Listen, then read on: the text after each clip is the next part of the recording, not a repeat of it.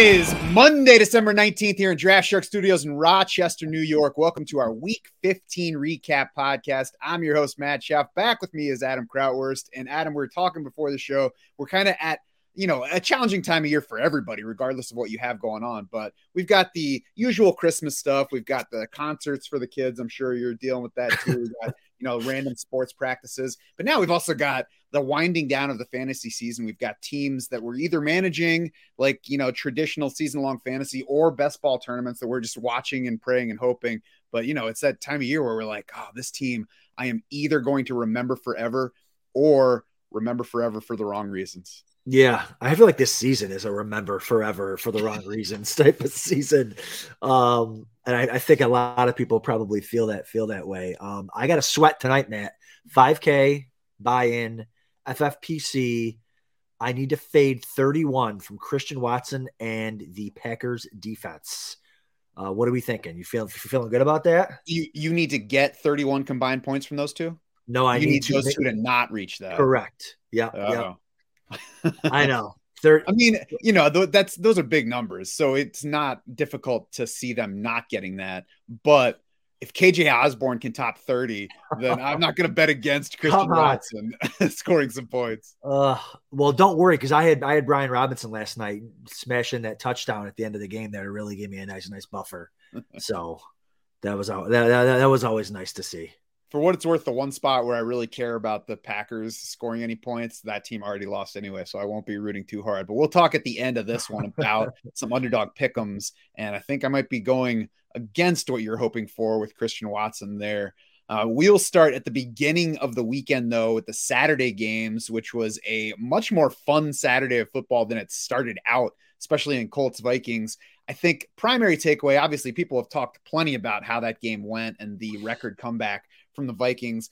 My primary takeaway for fantasy is to not fear either of these defenses. I don't think anybody was fearing the Vikings. It was already a defense to target, especially on the passing side. But the Colts now, they've looked previously like maybe a defense that alters your plans at running back. They still sit 12th overall in Football Outsiders DVOA, but they're just 15th against both the pass and the run. They allowed 190 total yards to Dalvin Cook. I know he had the long touchdown catch and run late in the game that affected that, but they're just not giving you the kind of trouble that I think should change your plans at running back from this point. Yeah, I mean, what an insane game. I mean, the Bills did lose one this weekend, and it was this greatest comeback of all time that they lost here to the Minnesota Vikings comeback. But Frank Reich's like, Jesus, what am I not going to lose this year? I know.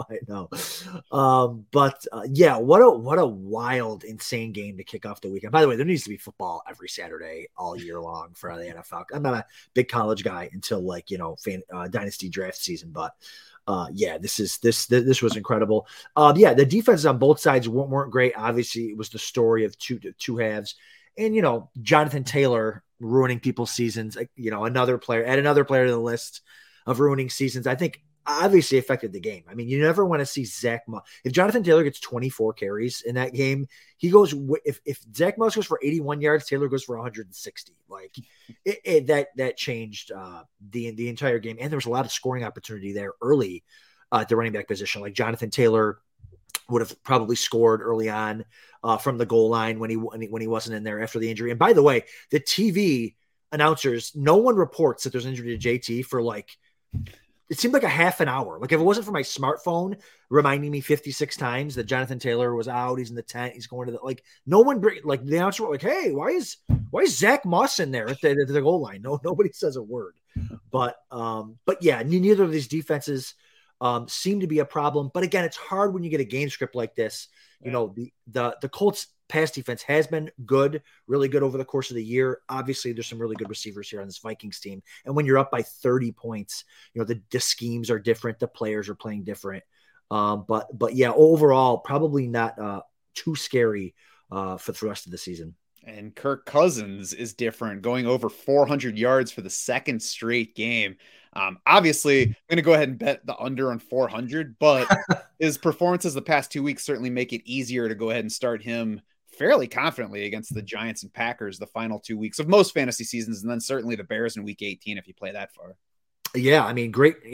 It's a funnel here too. Odds more. I have it's funny how best ball season can remind you of the players that you loved early. Like I have a ton of KJ Osborne. They're going to go to 3 wide receiver sets. KJ Osborne had a great finish to last year. He's a pretty good receiver.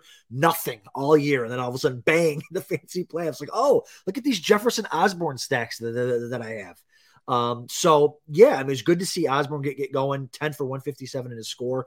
Could have had another long one that I thought was a catch that they overruled because refs hate football, but yeah, no, they look good. Osborne, Jefferson, Cousins has just got a nice group of receivers around him and running backs that can catch. So Thielen 3 for 41 in a score. He was irrelevant till like the end of the game.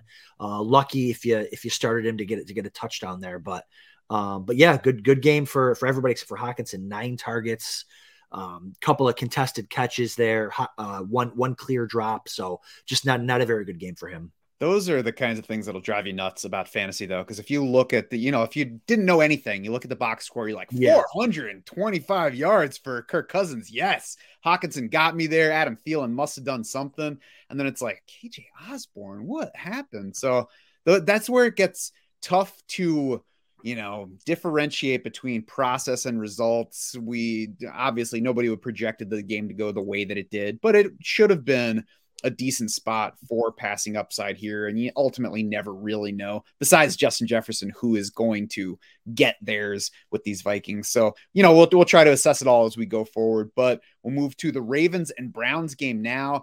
And here's where I think there was a projections mistake. I think Deshaun Watson over the past 3 weeks, we've just over trusted. I mean, it was a little easier to do his first time back because you say, well, maybe we should be apprehensive about a guy who hasn't played in like 2 years, but it is Deshaun Watson. So if he's ready to go, it's going to be the kind of thing we don't want to miss out on. This is his 3rd game back.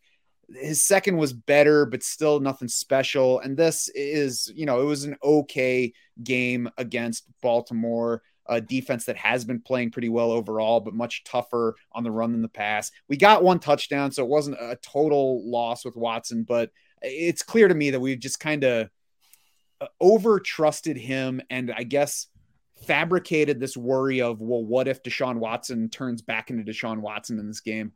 And probably kind of underrated what if he doesn't, because he's still only a couple weeks away from a 2-year layoff. Yeah. And a lot of it's, if you started him like I had to in one big league, it's because I had no choice with the injuries to a lot of these tournament team quarterbacks. Like you're not even allowed to pick up another quarterback. So you're stuck with a guy like Deshaun Watson. You're hoping, but a lot of in these division rivalry games between 2 teams built on running the ball and defense, like it was hard to see Watson really going to smash in a performance like this, but I think he's got the weapons to do it. Cooper, Peoples-Jones, and Njoku, Chubb, good offensive line. So it's there if he can get better, because you're right. He hasn't looked good this year. I'd like to see in games where he's not good passing to get a little bit more rushing rushing involvement. Only 22 rushing yards. I think his long was like 17. Like he had like 1, and that was a scramble. It wasn't even a designed run. So, not much on the ground there for him either. Just kind of a really ugly game in a divisional battle between 2 defensive teams. Yeah, I think that he's been more of a scrambler than a designed runner in his career. I don't have those numbers in front of me. So it's possible that the O-line is like not bad enough to help him get the rushing production here. I would say I would expect that he'll be outside of our top 12 for week 16. I would plan as though he's not going to be in that range. I would try to find a better option. He's still kind of, I think, in that range where if you need him, it's okay. They've got the Saints coming up. They've got the Commanders after that, which hasn't been a great matchup recently. So I would try to have a better option, but not consider Watson somebody that I have to replace if the pickings are too slim.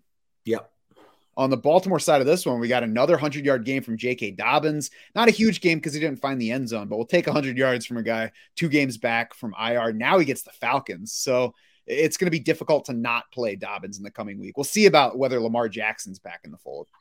Yeah, Dobbins looks great, had a couple runs, breakaway that he says he would have broken free if he was fully healthy. Maybe. I mean, he's not really a speedster, but he's looked really good getting to that like third level. I don't know. Did you see any of those pictures of his knee with like the ports that are like sticking like through his skin? Like they're like test ports or whatever, scopes that like haven't fully healed over yet. It's kind of gross to look at if you ever get a chance to look at that. But there's pictures of his knee with like bumps sticking out of it. It's gross, but he looks great. I mean, listen, he's an interesting pick going into next year's drafts, depending on what they do. I mean, he won't be a high pick because he doesn't catch footballs, but he might be one of those like Josh Jacobs, 5th, 6th round. Like, hey, we could see this guy doing something. Former standout running back with just some bad injury luck, but yeah, I mean, you're going to start him moving forward if you have him, probably depending on your running back situation. But they're feeding him. Not a ton of carries for him, but compared to the other backs, he gets 13. Gus Edwards gets 7. And so Justice Hill only gets 1. RIP Kenyon Drake. But yeah, no, I mean, it's Dobbins is cooking for the rest of the year, I think. I'm going to bet that he starts more like round 4 in early best ball drafts, because there are a lot of people that want J.K. Dobbins to be a star. But, we'll see where he settles. I wouldn't be surprised, too. I wouldn't be surprised if he goes like Travis Etienne in last year's drafts, where if you draft early, he's in round 4, then he starts creeping into round 3, and people just get more and more excited, especially when we're looking at half PPR drafting. That would be interesting. I'm a Dobbins guy, but even I wouldn't. The pass catching. I mean, even look at a game like this. He's awesome. Averages 10 yards a carry, and he just, 12 to 12 points. Like, if you're not going to get any catches, or 13 points, it's 1 catch for 3 yards. Like, if you don't score or get catches, it's really tough to get you into the 3rd round, especially on an offense that's not like elite. Yeah. I'm going to start out expecting that I won't be much on Dobbins, and then we'll see. I'm always looking to adjust if the market turns out different than I expect. Bills Dolphins close things out. Josh Allen's pretty good, don't you think? Yeah, he's kind of good. I mean, 4, what did he have? 4 passing touchdowns, 3 passing touchdowns, 4 to Dawson Knox, Quentin Morris, Nyheim Hines, and James Cook. I mean, if that's not an MVP, like we all predicted. If that's not an MVP, I don't know what is. I know you got your boy over there in Philly, but yeah, Allen was awesome again, in inclement weather. Not as bad as we all thought it was going to be. I'm getting like killed on, I'm just posting what the news around here is reporting, but the snow finally came for the game at like, the 4th quarter, when the Bills coincidentally started making their comeback for the win. So, yeah, you're obviously starting Allen. Allen's fine. Diggs has crushed me in fantasy the last 2 weeks. Diggs, Devontae Adams, there's a couple guys like that have just disappeared over the last 2 weeks. This one's weather related. Allen did miss Diggs on a long one. Could have been a 60 or 70 yard touchdown. Rolling left, just overthrows him slightly. Diggs also dropped a touchdown in the back of the end zone, so he didn't help himself there either. But hey, Josh Allen's always going to get there. Gabe Davis stinks. Isaiah McKenzie stinks. A lot of these guys aren't even startable anymore. But the run game outside of Josh Allen, non-existent again. So yeah. Good luck if you have any pieces outside of Diggs or Allen. Yeah, Raheem Mostert did not stink in that game, though. Ran over the Buffalo defense, didn't find the end zone, so that kept it from being a truly big game, but certainly a big performance. Otherwise, he gets a weak Packers run defense in Week 16. We'll see about Jeff Wilson Jr.'s status. Seemed like he had a shot to play. He was questionable for this game, was inactive, so we'll see about him for next week, but I would certainly plan on Mostert being the first one in, and probably low-level RB2 for that one, with, upside well beyond that if he does clearly lead the backfield and work. Yeah, if Jeff Wilson doesn't play, man, Mostert to the moon. I mean, Ahmed steals this touchdown in a game where Mostert should have or could have done more. I mean, the Dolphins kind of went away from the run there. Even on those 3rd and 5 plays where Tua's crow hopping into these out routes, like they could have just handed it off to Mostert and he probably would have got 5 yards on the 3rd and 5. Like they went away from the run way too early. The Bills are the worst tackling team in the NFL, and it's not really close. So anyone playing against the Bills, if they can keep the game close, look for Montgomery next week and Justin Fields. Like the Bills can't tackle. So yeah, Mostert. If he can get into another game without Jeff Wilson, I would love to go back to him. Yeah, Buffalo run D looks tough by the matchup numbers, but it hasn't really played out that way. It's not a matchup that you should alter your running back plans for. Correct. On to the Sunday action, where we start with Steelers-Panthers, which action's probably not the right word here. So last week, we're like, I thought the Panthers stink. And then this week, it's like, oh yeah, the Panthers do stink. This is the team that I thought it was. Pittsburgh's defense has played better over the past 4 games, which is worth noting, more so against the pass than the run. So I'm not going to credit them with everything. It is Carolina not being that good. They host the Raiders in week 16, do the Steelers, and then they're at the Ravens a week after that. So we'll look at those matchups, maybe treat the Pittsburgh defense a little bit tougher than we have been the past few weeks and projecting players from those teams. And of course, we'll talk about the Raiders offense in a few minutes. Yeah, the Steelers, I mean, it's the running game again. Najee Harris, Jaylen Warren. It's interesting to see, the Steelers have always been, Tom has always been this one back system guy. And Najee looked pretty good yesterday, and he's looked good when they're getting Jaylen Warren involved. Maybe, and Najee still had 24 carries too. It's not like he only saw 15. So, his touchdown run was great. Kicked it to the outside, made a guy miss, stiff armed a guy, kind of on his way into the end zone. Jaylen Warren looked good too, and his chances too, scored, got there. So. The run game doable. Another interesting guy going into drafts next year. If they don't do anything and they've got Najee and Jaylen Warren, how do we view that? Then you've got Deontay Johnson was open all over the field, running the whole route tree, 10 for 10 on catches and targets. Didn't get in the end zone again. Impossible. They even tried to give him a handoff inside the 5 to try to get him in the end zone. Couldn't get there. And I think George Pickens is just a one-trick pony for them right now. It's just jump balls, deep ball. Just keep running defenders off so Deontay can work over the middle. He did have one really nice catch, 38-yarder, but Pickens is unstartable probably. I mean, he's only had like one or two good games maybe all year. So he's more of a dynasty play at this point, but I do like him going forward into next year. Pat Freiermuth, unfortunately, disappeared completely yesterday. 0 targets despite playing his usual role. That came after 3 straight games of 3 catches. So he's gone from somebody that we thought we could trust in a rough tight end landscape to somebody who's let us down at the worst possible stretch. Maybe he sticks as tight end 12 in week 16 for a matchup with the Raiders, but like it should be a spot where we feel good about Pat Freiermuth, and I certainly can at this point. Yeah, I mean, again, it's tight end outside of Travis Kelce. There's no one you can really trust. Like Chigo Okonkwo might be a legitimately better option than Pat Freiermuth at this point, especially with Treylon Burks out for sure. The Panthers side of this one, tough to like anything besides DJ Moore. The run game stunk against the Steelers. They fared much better than that in most cases, but the fact that it's a committee keeps me from wanting to go to D'Onta Foreman or Chuba Hubbard in week 16 and beyond. And they're facing a Lions defense that's been better against the run lately than it was previously. So I would plan to not use any Panthers running back over the final 2 weeks. Did I miss like half a game here? So Sam I went back and watched this game, unfortunately. Sam Darnold, 23 pass attempts, and they had 16 rushing attempts. Where am I missing a half of football?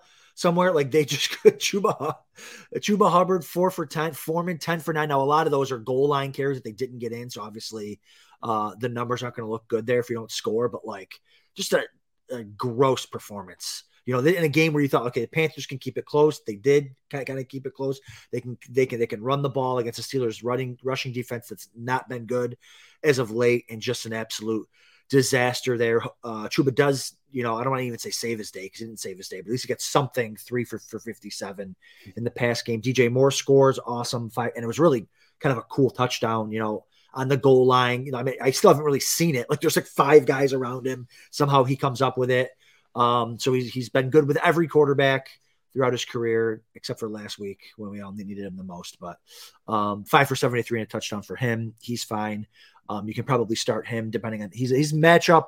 He's not matchup proof, obviously, but as long as the matchup isn't terrible, you could probably start DJ Moore going forward. Yeah, they have the Lions and Bucks the final 2 fantasy weeks for most leagues, so those are fine matchups for him. Certainly could be upside spots as those are 2 potential shootout. I hesitate to say shootout.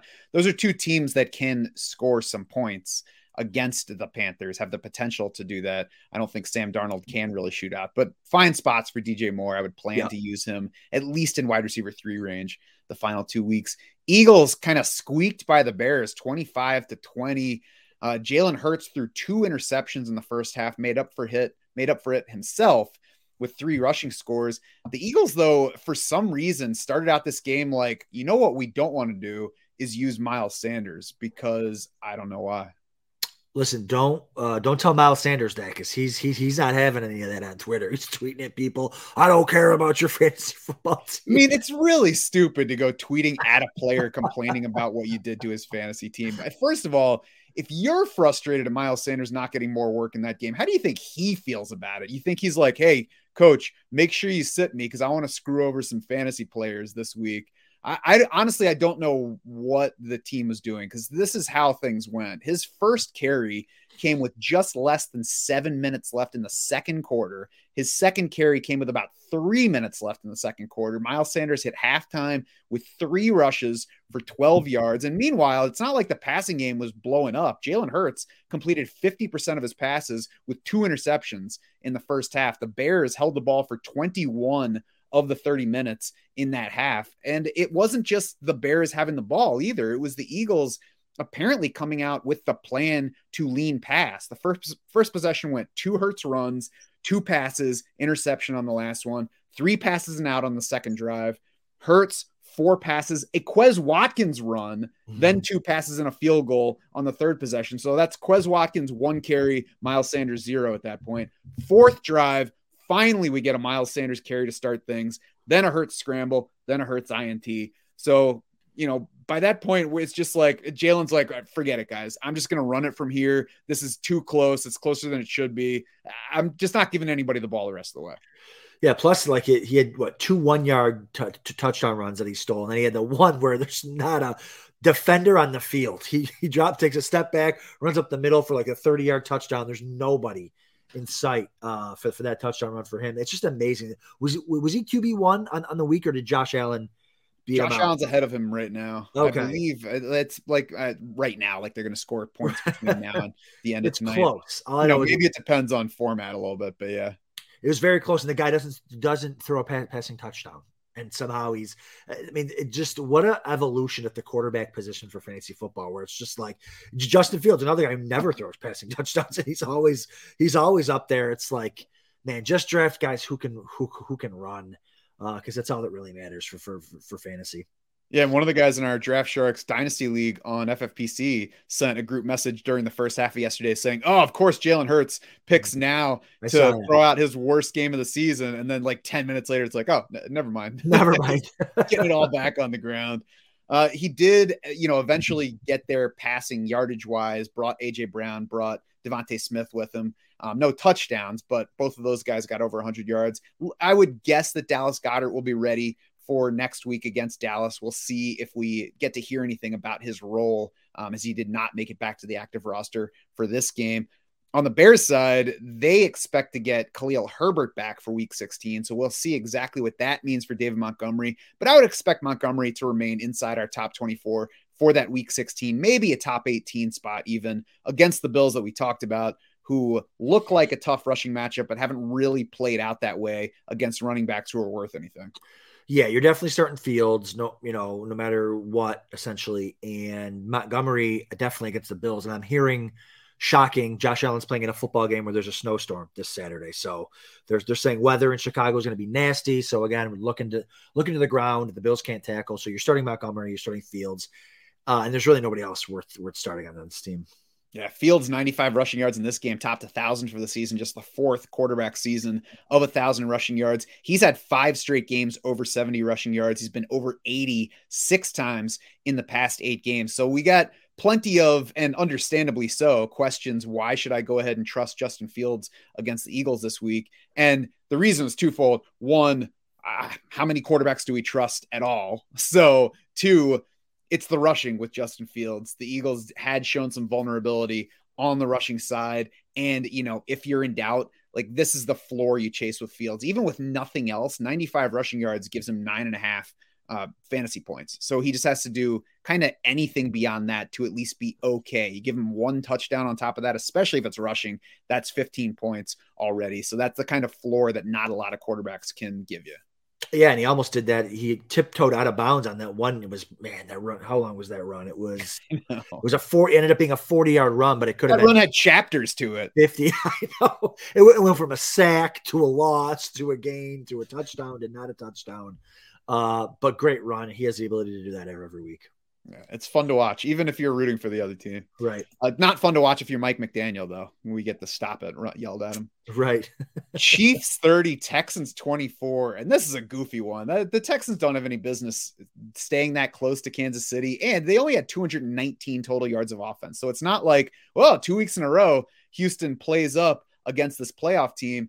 This was a matter of the Texans capitalizing on a couple of fumbles by Isaiah Pacheco first, where they scored a touchdown 2 plays later, then another by Juju Smith-Schuster, where they got the ball at midfield, turned that one into a touchdown as well. So that made it a very different game. The offense really was still nearly worthless overall. We got Chris Moore leading the team in targets again, 9 of those, but only 4 catches, 42 yards.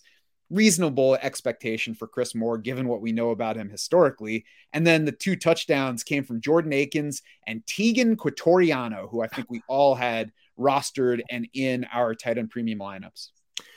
Yeah, no, I mean, this offense is a disaster. Speaking of tight end premium, my son is killing me for making him pick up Jeff Driscoll to put at tight end in his Yahoo home league. I'm like, listen, it's not my fault.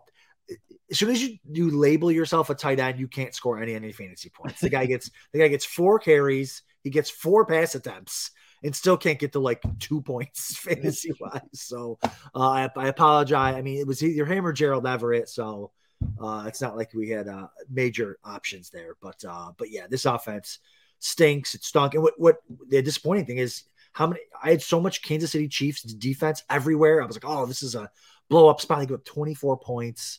Lame, but hey, it's just one of those games. Yeah, and that's how team defenses go. I mean, you shouldn't. There should be some way to not kill them after Pacheco fumbles and Houston has to go 20 yards to score a touchdown. Yeah, or if there's a pick six by the Jacksonville defense at the end of that game. Yeah, it's tough, but that's the game we play. The backfield with no Dameon Pierce, Royce Freeman led in carries, 11 of those for 51 yards. Dario Gumwale had 8 carries. Rex Burkhead led the receiving, 4 targets, 2 catches. So really, it's an offense to avoid as much as you can. Oh yeah, there's no one to even worth starting on this team. Patrick Mahomes, by the way, 87.8% completion. So every week we're like, is Houston really actually tough for fantasy quarterbacks? Mahomes is like, nah. Yeah, no, I mean, well, he goes 10 of 10 to Kelsey, 10 of 10 to Juju, who tried to get hurt again yesterday. Yeah. Every time he catches the ball over the middle, bang, he gets his head ripped off. I think like back-to-back plays that were shown on Red Zone.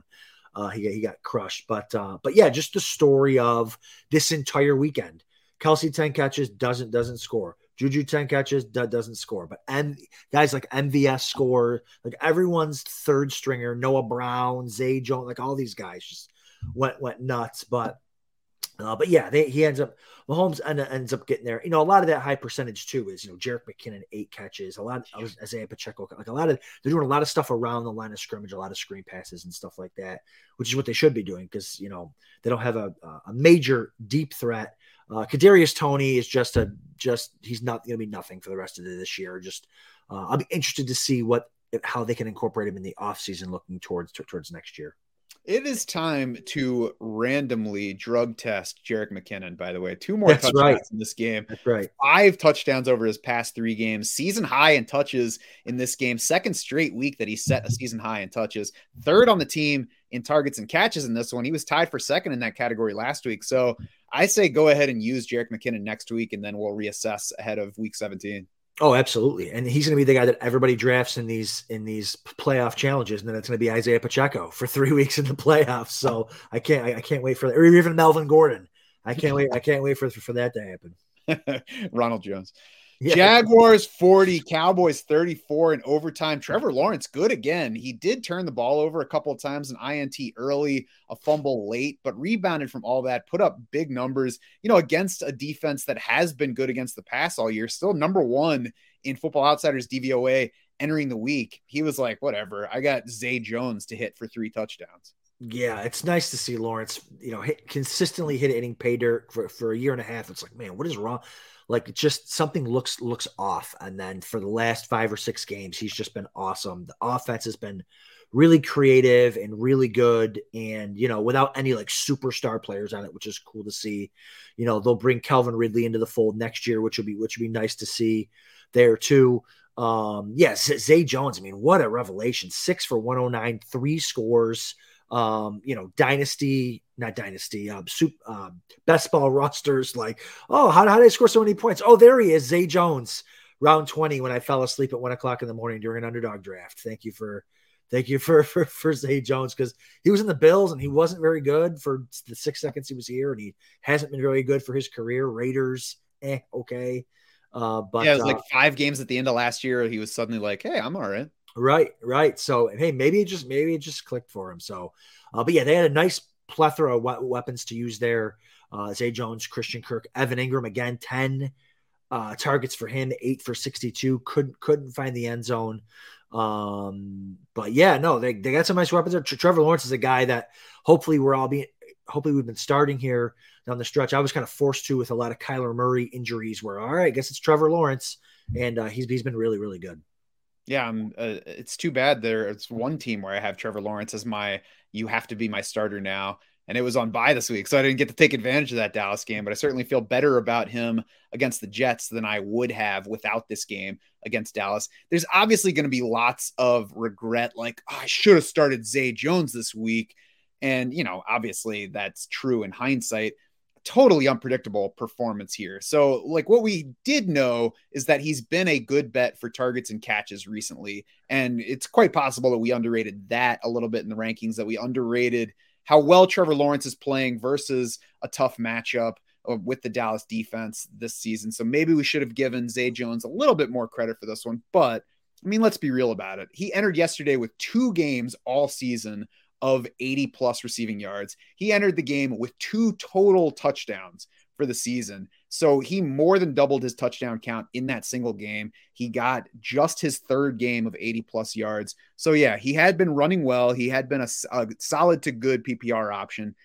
There was nothing pointing to, hey, this is going to be a blow up spot for Zay Jones. Speaking of running well, the main event champs from last year, the guys from Buffalo, are now in first place of the main event this year with Zay Jones in their starting lineup, running so pure. It's unbelievable.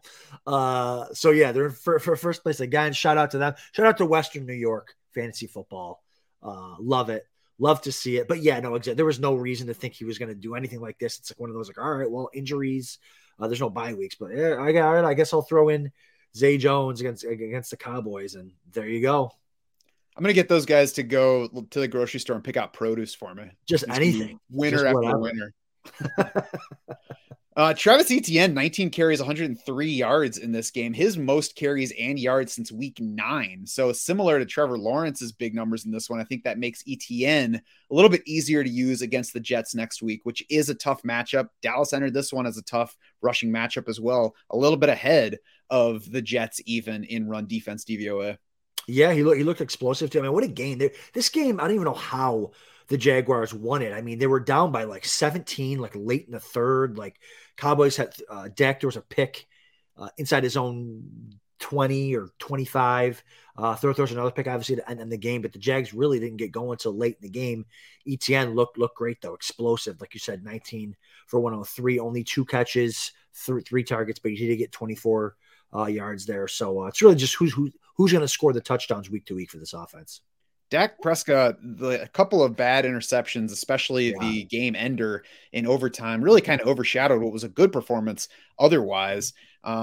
So we're playing him in a lot of cases, but volume has been the biggest issue for his fantasy production. And even in this one, only threw 30 passes, 23 completions. So efficient, got 3 touchdowns. So he ended up with a good outing, but it was still short of 260 yards. So he doesn't have that kind of ceiling that he would if they were throwing the ball more. So we have to factor that in. He's got a tougher matchup with the Eagles coming in week 16. So we'll see exactly where he lands in the QB rankings for that week. Noah Brown, 2nd straight big game here. Not sure I'm ready to bet on him yet. If anything, it makes me a little bit less likely to play Michael Gallup in week 16 or 17. Yeah, Gallup was invisible. I mean, he was out there more. He ran more routes, just didn't get the targets.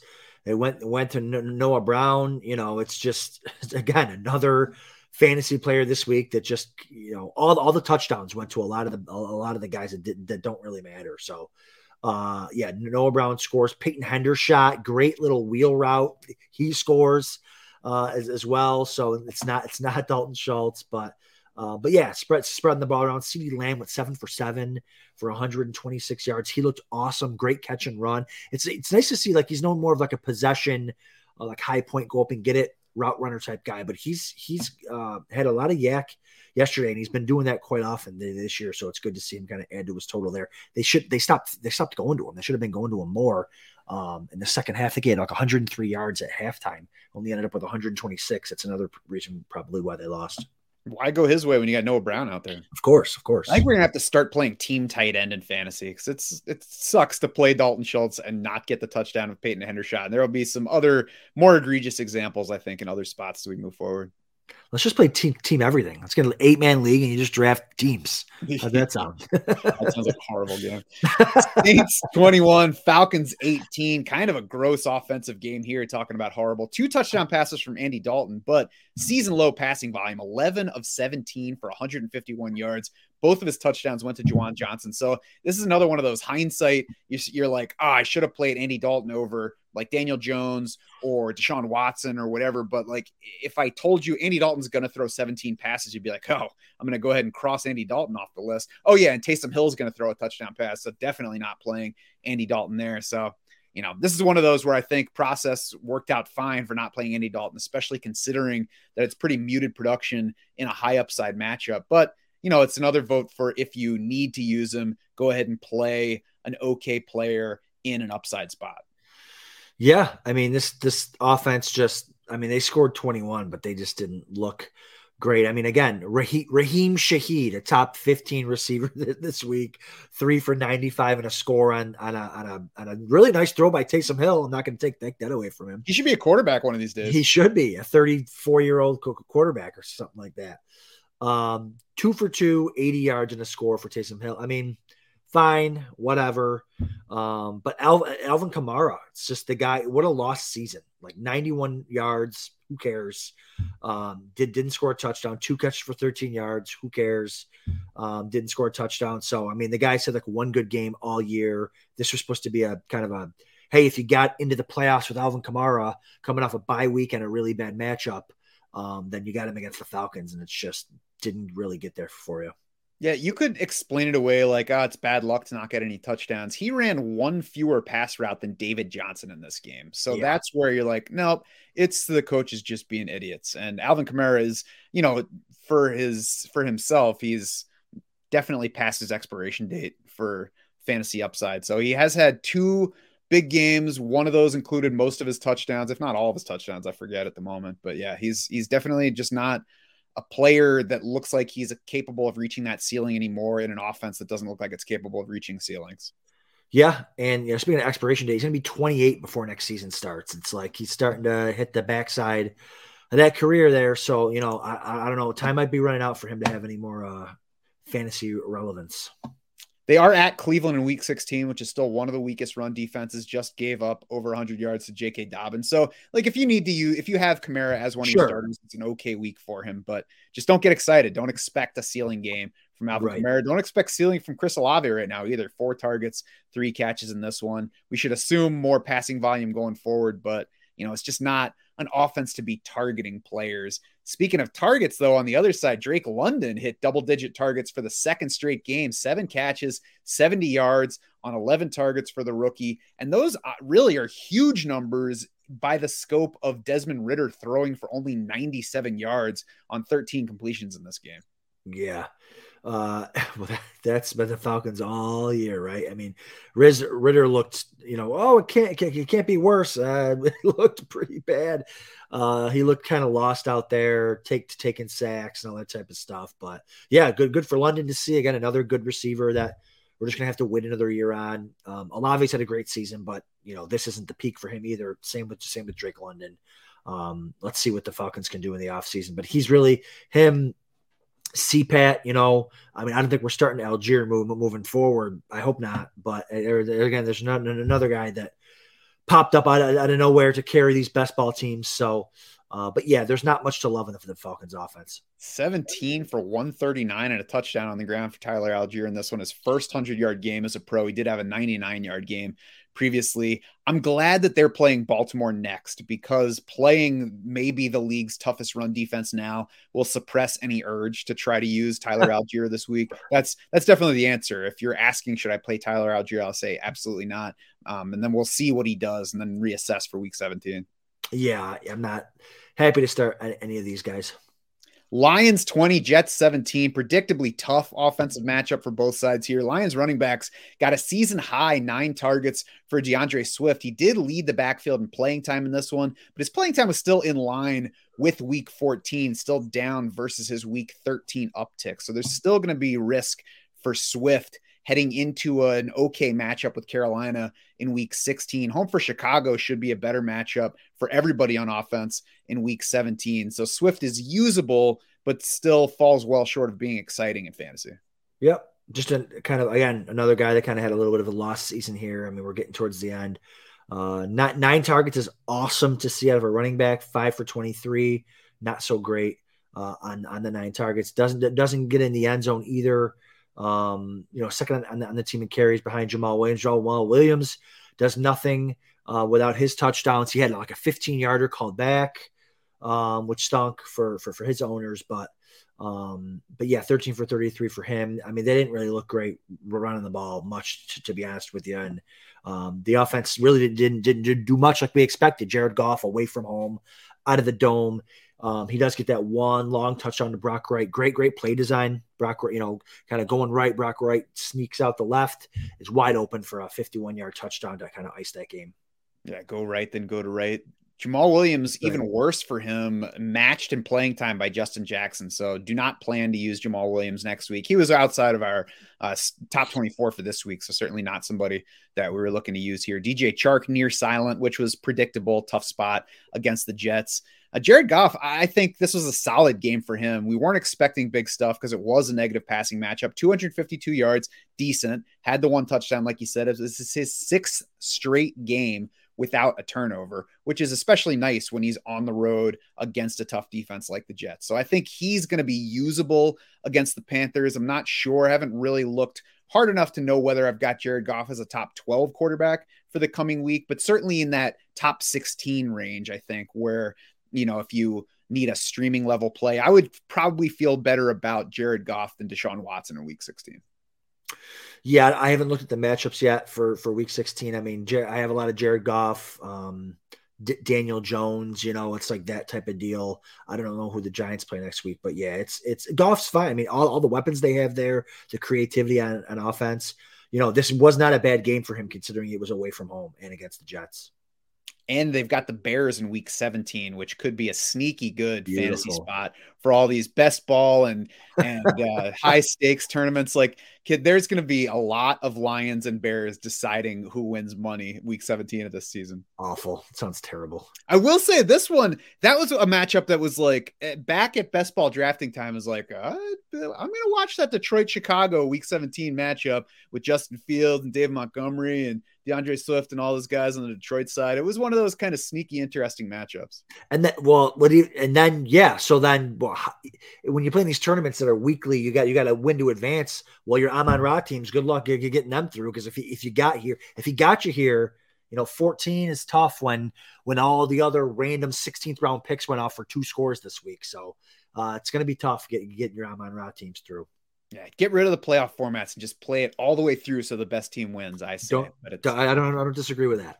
Not going to happen, though, unfortunately. On the Jets side of this one, Zach Wilson ended up getting to 317 yards and 2 touchdowns passing, which it seems like they should just have a stat correction that takes it away because he clearly did not play that well. Completed 51.4% of his passes in this one. And just to stick a needle in everybody's eye, his 2 touchdown passes went to CJ Uzomah, who absolutely nobody was using. So even the stuff that did happen is helping absolutely nobody, including his team that lost.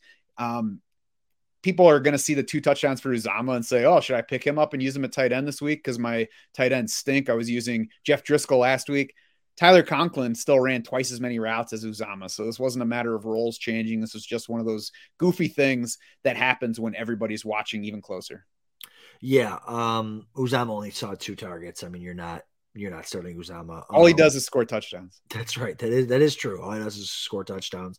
Yeah, Zach Wilson stinks. Just going to take my opportunity to say that weekly. I mean, he had a play where he throws like a lollipop across the field to Michael Carter, who has to go up and moss somebody to make this 16-yard catch. And speaking of Michael Carter, I don't think he had a touch or a target or anything until after halftime, because I went looking like, wait, is Michael Carter hurt? Nothing. I don't think he had anything. And then they came out and he got that one target, and then he got 4 carries for 15 yards. I think he had a touchdown maybe at the goal line, either called back or he was stopped like an inch short or something. I think that's what it was. He was stopped at the goal line, and then did Zach Wilson run one in, or he tried to run. Oh yeah, they rolled Zach Wilson down short. Okay, and then it was Uzomah. I'm replaying it all in my head here live in the Draft Sharks podcast.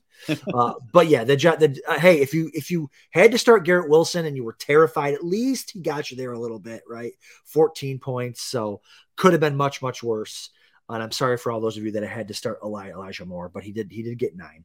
Yeah, nobody on this team caught more than 4 passes, but Garrett Wilson, Jeff Smith, Elijah Moore did all catch 4 to tie for the team lead. Elijah Moore was second on the team in targets behind Garrett Wilson. Denzel Mims was the third starter with Garrett Wilson and Elijah Moore, but he suffered a concussion early. Jeff Smith stepped in for him.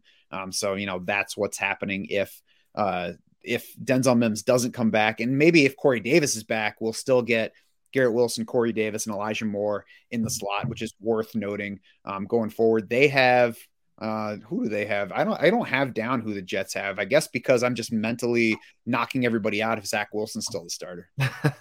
I know they do not have the Bills, so they probably got the Patriots and the. I can look it up here. But. Yeah, they got Jacksonville next. Jacksonville and at Seattle. I thought that was what I had down. So that's one of those matchups where if you do have a Jets receiver and it's close between them and somebody else, that's an upside matchup for that Jets wideout. It is still Zach Wilson, and you should definitely not plan on there being 317 yards most weeks. But at least that's the second time this year we've gotten 300 yards from Zach Wilson, and Jacksonville has been a high upside passing matchup. I'm not starting. I mean, Zach Wilson is more likely to get benched mid game than he is to throw for 300 yards again. I don't know. I'm not. You just want a quarterback to get your receivers there, so I guess there's a chance. But he's not going to throw a touchdown to a wide receiver. He's terrible. Yes, yeah. I wouldn't go chasing after Jets receivers, but if they're your best options, then it's not the worst spot. Third straight good outing for that Lions run D, as I mentioned. So it's one of those where you don't sit a good running back against them, but be aware of it for matchups that are more borderline running backs. Yep. Broncos 24, Cardinals 15. And if I open a game book, the NFL game book, and see Latavius Murray for 24 carries, 130 yards and a touchdown, I close the game book and move on to something else. That's right. Welcome to week 16, folks. This is what it was all, or week 15. Sorry. Yeah. You might as well move on to week 16. That's right. You said welcome to week 16 because you already mentally moved on. Come on. Latavius Murray this week is drunk. It's time to send it home. Listen, I'm a closet Murray fan. He's from upstate New York. My son went to one of his camps this offseason. Super nice guy, really good with the kids. So it was nice to see him. And he didn't even have a team at that point either. But he was confident he'd latch on with somebody. And here we go. Latavius Murray, 24 for 130 in his score. Imagine what Javonte Williams would look like in a Broncos uniform. Unbelievable. But Marlon Mack scores 2. What an ugly game. Brett Rippon stinks. Trace McSorley and Colt McCoy stink. It's just, Judy got there a little bit, 14 points, not a ton of flash there, just crossing routes and slants and stuff like that. He didn't try to end a ref's life yesterday, not that I know of, like the week before. So, but yeah, congrats to Latavius Murray, all those 20th round best ball picks. Those teams are getting through. My biggest takeaway from the performance of that Denver backfield in this one is you should be happy if you have any running backs facing the Arizona defense over the next 2 weeks. They host the Bucks in week 16. They are at the Falcons in week 17. So if you're that Tyler Algier fan hoping to play him in week 16, I say bench him against Baltimore. Cross your fingers for getting through to the championship, and then maybe we can close out this fantasy season with a big old Tyler Algier week 17. Hey, I'm in. I'm all for it. And the Cardinals offense is really like about what you would expect from a game that started with Colt McCoy at quarterback and ended with Trace McSorley at quarterback. We did at least get a touchdown from James Conner. Yeah, that was great to see. I needed Conner. It was great to see him get there. And the one thing we could say, hey, listen, 5 targets for Conner. So even if you don't want it, these receivers are hard to start. Listen, anytime you get a running back where their quarterbacks are willing to check down, which these two bums are, we love it. And James Conner should get targets and opportunities against the Bucs next week, but then he's got that juicy Falcons matchup in week 17. So, again, all those James Conner teams, we're just crossing our fingers for week 16, get us to that matchup and see what can happen. Yep. Raiders 30, Patriots 24 in a game that was completely overshadowed by one Jakobi Meyers decision at the very end, something I'm sure he realizes is probably the worst decision of the year. It's at least duking out Tom Brady's decision to dump his supermodel wife so he can go sub 500 with the Bucs.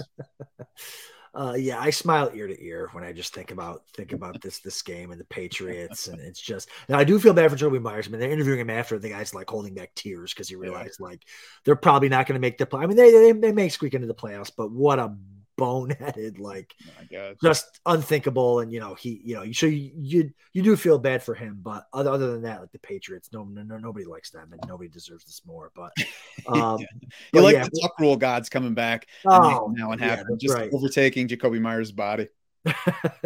Exactly. But as far as the Patriots are concerned, I mean, there's not they stunk outside of Ramondre Stevenson, who as of like Saturday we weren't even sure was even going to play. As of Sunday morning. Yeah, right. As of Sunday morning, and then he ends up 19 for 172 in a score and look great doing it. So, as long as Ramondre Stevenson's active, man, keep rolling him out there. That's the worst. Like, even as of Sunday morning, they're like, it seems like Stevenson's going to play. I think the quote was good chance to play from Ian Rappaport, but they also added the caveat they're going to test him pregame to make sure. So then you have to decide, all right, it's either Ramondre Stevenson for me, or I have no running back to put in for him at 4:00. So in a lot of cases, you had to just go ahead and start somebody else because you can't just take a 0 at running back. I mean, you can say you got a plan for that stuff, but there are a lot of formats where you don't have that option and you're just stuck either playing him or taking a 0 or playing somebody like Deontay Foreman in the early game. So that's the tough part of fantasy. It's going to feel terrible if you lost with Stevenson on your bench, but ultimately there's only so much you can do if you don't know if the guy's going to play. Yeah, this was a tough week for that too. 3 Saturday games, even on the Saturday games alone, I had to, decide between like Raheem Mostert in the evening. Well, is Jeff Wilson going to play? We don't know yet. Well, that affects it. How's the weather? Like, it was just a tough weekend for lineup decisions. Like you said, T Higgins was one where I just rolled the dice. Like, all right, you know what? It's T Higgins or I'm just going to lose. Like, whatever. Like, I just got to do it because I had no one playing and Sunday night or Monday night. So those decisions are tough. Sometimes they work out. Sometimes they backfire. But if you waited on Stevenson, you got rewarded. Patriots passing game did absolutely nothing here. And it was not just bad, but it was so bad that you probably aren't going to play any of them in week 16. We'll reassess beyond that. Even Jakobi Meyers, aside from that decision, he trailed Tyquan Thornton and Nelson Aguilar in playing time. So you can't even be like, well, at least Jakobi Meyers is on the field the most. He's a clear strong target bet. I mean, it's just a passing game that you want to avoid. And this isn't a stretch that should be an upside passing stretch for Mac Jones. So it's a garbage offense at this point, which was predictable because they don't have any offensive coaches. Yeah. or they've got 6 of them. And when you got 6 offensive coaches, you don't have any, right? It's just, I mean, and plus Mac Jones is screaming like, Mac Jones has to do something in the league. He's acting like Tom Brady out there, like he's ever done anything. Screaming at receivers on the sideline. Last week he was yelling at coaches and stuff. Like, dude, you stink. You're out here talking, yelling at players. Like, man, which I love to see. Trust me, love it. I love when Belichick's throwing the phone and all this stuff's happening to them. I love it. But yeah, their offense stinks outside of Ramondre Stevenson.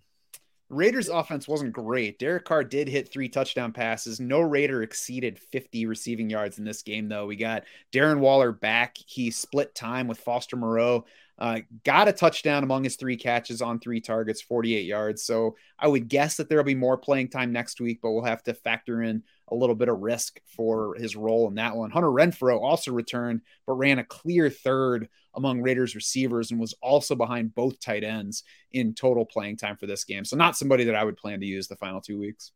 Get Hunter Renfrow on the Buffalo Bills. 2023, Hunter Renfrow, take over for Cole Beasley. This guy was sensational last year. Hunter Renfrow was top 13, top 14 fantasy receiver at the end of the year. I mean, we knew it wasn't going to happen again with all the weapons they had there, but they can't figure out how to get in the ball. I know it's a new coaching staff, but Hunter Renfrow's never been this bad in his life. So let's get him on a different team. It's sad to see that, but yeah, Carr gets there, 20 of 38, 231, and three touchdowns. A lot of deep balls where they did not convert. Mac Hollins, I don't know, were they triple teaming Devontae Adams at the end of that game? Because it seemed like every play was just a deep ball to Mac Hollins over and over and over again. So, and then Keelan Cole gets 1.5 feet down in the end zone, gets that touchdown there. And so, yeah, it was just kind of a strange game. But again, Devontae Adams, 9 targets should be fine, right? But it just, again, wasn't enough to get him there. All those Adams Diggs teams that I have are just dead now. Yeah, unfortunately. Chargers Titans should have been a good spot for offense overall, but we got 31 total points from this game, 15.5 less than the Vegas game total. And both teams came in nearly 8 points shy of their implied totals from the Vegas numbers for this one. So really disappointing overall. Justin Herbert now has in probably 3 straight games with more than 300 passing yards, but also fewer than 2 touchdown passes, through 2 picks in this one. So not a great game for him.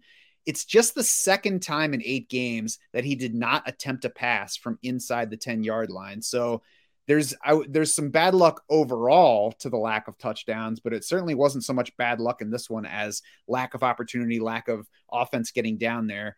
It's the second time in the past 5 games where he didn't throw at least 1 touchdown from inside the 10. So we'll usually get more. You probably go ahead and use Justin Herbert, but we can't totally ignore that 3 straight games of 1 or fewer touchdowns. Yeah. He'll be due moving forward here with the weapons healthier, them pushing for a playoff spot here. So I think they're in the playoffs currently. But yeah, this is a team that can explode at any moment. I mean, the Titans are a tough defense, really good run defense, and really well coached. Like, they're always just like hanging around and winning games. They almost pulled this one out too with like nothing there. But yeah, so I mean, I think Herbert obviously could come around. Eckler, not a great game, but does get that touchdown to get him there on a great run. I mean, he was low to the ground, carried like 3 people, drove like 3 people into the end zone. Great run for him. So, but in a week where he didn't really get there passing wise, only three targets, 2 for 12. So there's better days ahead for Eckler. It's weird that he got there rushing more than he did receiving. Right.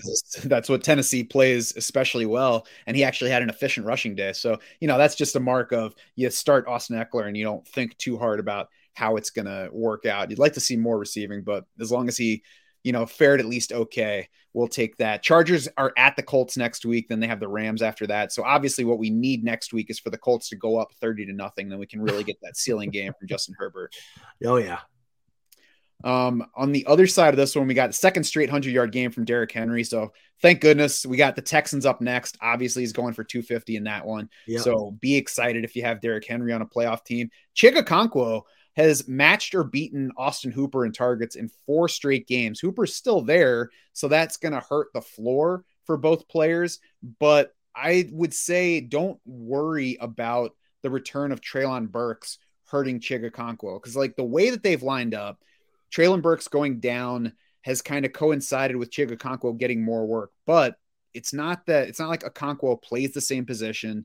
It's not like his playing time should be tied to Burks's. I would say ignore those connections on the timing and trust that Tennessee does not have that many playmakers.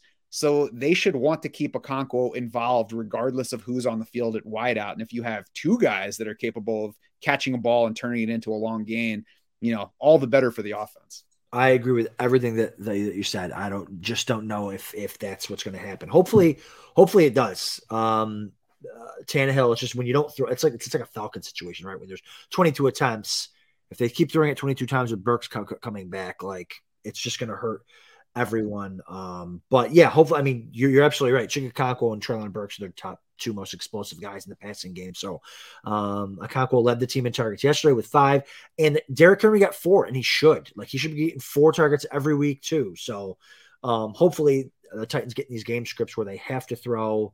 And then everyone can be startable, but it's just going to be hard with Burks and Okonkwo on the field at the same time. And we'll see if Burks is back this week. I would guess that he will be. He's been out multiple games with the concussion, but we'll watch his status. Bengals 34, Bucks 23. And Adam, who does Tom Brady yell at when he's the one at fault? Man, oh man, did they have like 4 straight plays with a turnover? It felt like it. It was unbelievable. They were up 17-0 at the half, or 17. Yeah, I think 17. I think maybe. Yeah, maybe. I think they kicked a field goal. The Bengals did with like no time at the end of the half, but. This was a game that Tampa was in complete control over. I was locked in because, I want the Bills to get the 1 seed, so I'm rooting against. And I'm like, oh, okay, beautiful. Here's a game where the Bucs should control. And then it was just turnover after turnover after turnover, like 4 interception, muffed. They have a punt, a muffed handoff, like just all on their own end. It was unbelievable. And then that was it. The Bengals just blew the door off it. Higgins touchdown, Boyd touchdown, Chase touchdown. Must be nice to have those type of weapons at your disposal. But yeah, it was a wild game. Yeah. We had those 4 touchdowns you mentioned from Joe Burrow, limited yardage because the Bucs kept giving it to him on the doorstep. So there's only so far to go. Crappy rushing day for the Bengals, but at least Joe Mixon did reclaim the backfield receiving lead. So we like that versus Samaje Perine going forward. And then back on the Bucs side, we got solid games from Chris Godwin and Mike Evans, but Russell Gage, 859, 2 touchdowns, of course, be on a team high 12 targets with Julio Jones out. I mean, we'll see. Maybe Russell Gage is in that kind of like wide receiver 36 to 42 range where he's a flex in PPR, maybe a wide receiver 3 consideration for some teams if Julio's out again in week 16. Man, from someone who's so overweight, I have so much Chris Godwin and Mike Evans to see Russell Gage. I mean, what? Zay Jones, KJ Osborne, Russell Gage, Noah Brown, Jahan Dotson. Just the list goes on of top 10 receivers this week that nobody cared about. Yeah, it was, if Julio's out, Russell Gage could be a thing. I mean, who knows? I mean, they all kind of got there. Godwin scored 8 for 83 and a touchdown. Russell Gage, like you said, 8 for 59, 12 targets, just wild to see. But nothing looks easy still. And that they scored 23 points. They were controlling the first half. Nothing looks easy. Everything over the middle is like contested. No one's running wide open. There's not a lot of run after catch, even though they are one of the yard after catch leaders in the NFL. I think it's because of their running backs. But yeah, it's just gross to see. Those running backs only totaled 6 targets in this one, 13.6% of the team total, usually better than that. Leonard Fournette and Rachaad White have combined for 18.8% of Bucs targets for the season. So we should expect a rebound in that category. The Cardinals' weak running back defense is up next. So it'll be a good week to have either Rachaad White or Leonard Fournette, although obviously they're going to continue cannibalizing each other's value. Is Tampa still in first in their division at 6-8? Yep. So it's like they still got everything to play for. And Tampa's a team that's going to sneak into the playoffs with a losing record, and they're going to get a home playoff game, and they're going to win. It's just so stupid how this works. I don't know. I bet they get crushed this year if they're at home to open the playoffs. Who's the 2 seed? And is it the Niners right now? Yeah, the Niners might pulverize them. Yeah, Brock Purdy will get a second shot at Tom Brady, and then Tom Brady will finish his career 0-2 against Brock Purdy. There you go. Giants 20, Commanders 12. Adam, I had mixed feelings as I was watching Saquon Barkley go for 120 total yards against Washington last night, 87 on the ground on 18 carries. Those 4.8 yards per carry were his best since week 5 against Green Bay, 33 receiving yards, also his most since that game, his 8 targets, a season high. So obviously he's back from the neck injury that limited his use last week. The reason I have mixed feelings is because I thought he was a pretty good bet to go under his yardage total. I tried to use him to get that bonus on Underdog, and he crushed my pick him. I guess it's on me for not trusting Barkley. That's right. Come on. He's due, right? He's due. But yeah, no, it was good to see him involved in the passing game. Have a Barkley type game for all the teams that made it through. But yeah, he looked fine. They went his one touchdown was on Wildcat, which I love. I love when teams break the huddle and go in Wildcat because you're going to hand it off anyways. You might as well clear everybody out of there. So, no, I do like that. So yeah, it was nice. Daniel Jones I want to say it's a disappointing game, but I really didn't expect a lot out of him. I never generally do, especially when he didn't run the ball. I mean, 35 yards, but he had one. I feel like it was like 1 or 2 runs, and that was it. Everything else was for a loss. Almost fumbled. Did fumble, but he was down, so didn't lose any points there. But just the offense didn't look that great. It was the defense that really won this game for them. Yeah, he wound up with 10 rushing attempts. Yeah.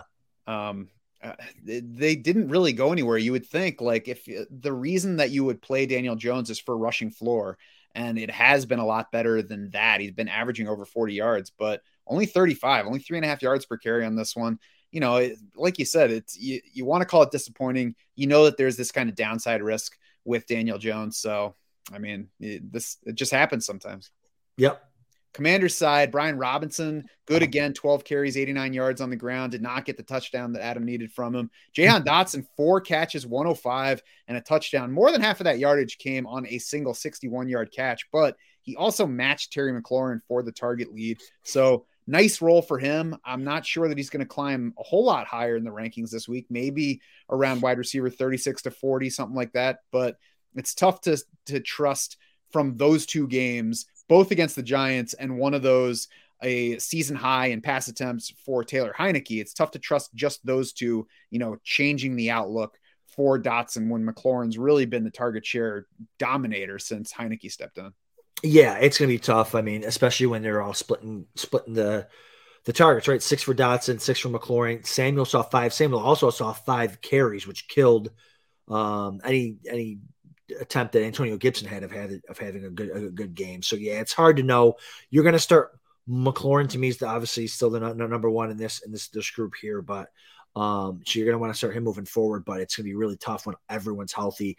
And back to Brian Robinson, I'll be the first one to take the. I mean, I have a ton of Brian Robinson, so I drafted a lot of him. But man, watching him earlier in the year, I was like, this guy is pathetic. He looks incredible. I mean, for a guy his size, he looks explosive. He looks really, really good. Does that one catch and run. I think he had only 1 target for 18 yards. Like, he looks really, really good. It's good to see coming off the gunshot wounds that you can progress later on down the year. So we can add that to the injury protocol there of how long it takes to come back from a gunshot wound. But good for him, and he looks really, really good. But again, that touchdown man being called back, just so he didn't quite get there for fantasy wise. 90 rushing yards, 1 catch for 18 yards. That little run in would have been really nice for him. Yeah, it's easy for us to look at a guy being active and just say, he's not very good. Look, his running's not efficient. He doesn't look that fast, and underrate, where they are fitness wise, not factor in that. Oh yeah, the guy was just out for 2.5 months. Didn't he get shot twice in the leg? That's probably impacting him a little bit. Maybe there's some upside here as he gets a little further removed, gets a little bit more time to train away from the field. So yeah, it is nice to see him rebound the way that he has, even if it has come at the expense of Antonio Gibson recently, who should not be in fantasy lineups for most cases. Curtis Samuel, to close this game out, probably should have gotten a pass interference call on that final play in the end zone and extended that at least one more play. Well, if people haven't been following this, it's like what an event. Like 2 plays they get. Brian Robinson scores when was it Terry McLaurin up top that was asking if he's on the line. The ref seems to give him a thumbs up. He gives him a thumbs up back, and then he immediately throws the flag on a penalty that shouldn't have happened because they discussed. And then it doesn't even matter. Like, this is what kills me. Like, that affected the play, not at all. And then I think it was the very next play, he gets Curtis Samuel gets crushed, tackled by a linebacker. It was a bad week of officiating in the NFL. It was a really, really ugly week. Yeah. Oh, well, what are you going to do? We got one more game to go this week, Adam. And if anybody is either not waiting on something like sweating out their matchup tonight, or maybe they are and just want something to either hedge it or add a little action to the game, we've got underdog pick'em still that you can play. So Rams Packers tonight, Adam, what is your favorite underdog pick'em play for this game? Well, I'm clearly hedging the Christian Watson. So don't take this as like fantasy analysis. I will be betting every dime I have on the Christian Watson over fantasy points.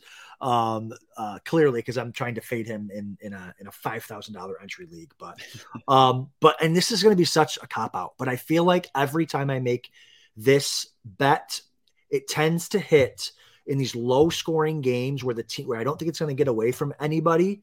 And the offenses aren't very good. I love taking kickers over 1.5 field goals made. I feel like it's a little like cherry on whatever you're going to do. Like if you're going to do a 2 or a 3 team or a 4-piece parlay here, I feel like Mason Crosby over a field goal and a half in a game that should be close, depending on the weather. Keep the weather in mind. I'll be checking that out too. But I feel like in a game where because you get these games that get out of hand, we got to score touchdowns to keep up. I don't think it's going to be like that. And I think they'll be able to move the ball a little bit on the Rams, because the Rams could turn the ball over at their own 30-yard line. Then you got yourself a field goal attempt right there. So I love the Mason Crosby over a field goal and a half. We've got underdog pick'ems. We have got sleeper over-unders, which both work the same way. You pick out the plays that you think will go over and under. You stack as many as you want. The more you stack, the more money you can make with them. You can enter promo code DraftSharks, or you can click the link for either underdog or sleeper at the bottom of this podcast post. You will get your first deposit matched up to $100, 100% match. The Christian Watson over, I would say, is a good bet too. His receiving yards are, by our projection, well over what the underdog line is. 48.5 is his market line. We haven't projected for 64.8 yards. So even if you think that's too high, even if you think they're not going to throw the ball a lot, big difference between those two. He can hit 49 yards and you win. Past 4 games, Christian Watson's gone 107, 48, 110, 48. So I certainly hope that we don't get a 48-yard game from Christian Watson here if we're betting the over, because those are the worst. But he looks like a pretty good bet. Allen Lazard is also pretty solidly over. His market is 45.5 yards. We have him projected well over that. I didn't put down what his number is, but you can check our rankings to see exactly what that number is. And he's averaging 56.4 receiving yards per game for the entire season. So I think Allen Lazard is a solid over bet. You're going to have to bet somebody from the Rams side. I'm very tempted by Cam Akers under 55.5 rushing yards. That doesn't align with our projections, so I can't officially recommend it, but I'm very tempted. The one that I did choose, Adam, to go on the other side of the Packers receivers is Baker Mayfield over 30.5 pass attempts, because I don't think there's going to be rushing success for the Rams. I do think the Rams are going to fall behind. We already saw him go over that number last week in his first game with the team. So I don't think that they'll be apprehensive about having him throw it that much. Yeah, that'll be interesting. I actually took the Baker under total yards because I just think he's terrible. But you're right, as far as game script, that could absolutely be right. He could hit the over pass attempts and still finish under 203 total yards. Yeah, I don't hate the under on his total yards at all, even with the pass attempt thing. I was thinking completions, but I lean toward pass attempts because I would not be at all surprised if we get a 13 for 32 passing night. Yeah. That's going to do it for this week 15 recap edition of the podcast. Head over to draftsharks.com now. You can find more individual player recaps for free in the Shark Bite section for week 15. We will be updating our rest of the way rankings throughout the day and then rolling out the week 16 projections and content starting midday tomorrow. If you're a dynasty player, you should also head over to draftsharks.com. You can check out the first 2 articles from our newest writer, Mr. Herms. You can find 2 dynasty articles from him, a new buy, sell, hold report, as well as a free look at some upside players who just might be sitting on waiver wires in a lot of dynasty leagues. That's a valuable thing to be finding this time of year. Tuesday night here on the YouTube channel, you will be able to find the next episode of The Deep End with Adam and Mike Shope. Adam, what should people expect from that one? Yeah, sorry about last week. We got to hit some schedule difficulties, so we ended up going Thursday, which I really like, doing some lineup setting advice. But this week we're going to go tomorrow night. We are going to finally get into that underdog playoff stuff that we were talking about, because I think there's some edges now with teams that we don't know if they're in the playoffs yet or not. So you can get some edges there on some of those lineups. Just be careful about betting on Chargers making the playoffs. Listen, I've already got a couple of those Chargers lineups. Jared and I will also be back on here for our normal Thursday and Friday preview pods, although it's going to be a goofy week because most of the action is on Saturday this weekend. So we'll all be watching those deadlines, watching those injury reports in Shark Bites and elsewhere to make sure that we get our best lineups in for the next round of the playoffs. For Adam Krautwurst and the rest of the Draft Sharks crew, I'm Matt Shasta, and thanks so much for swimming with us.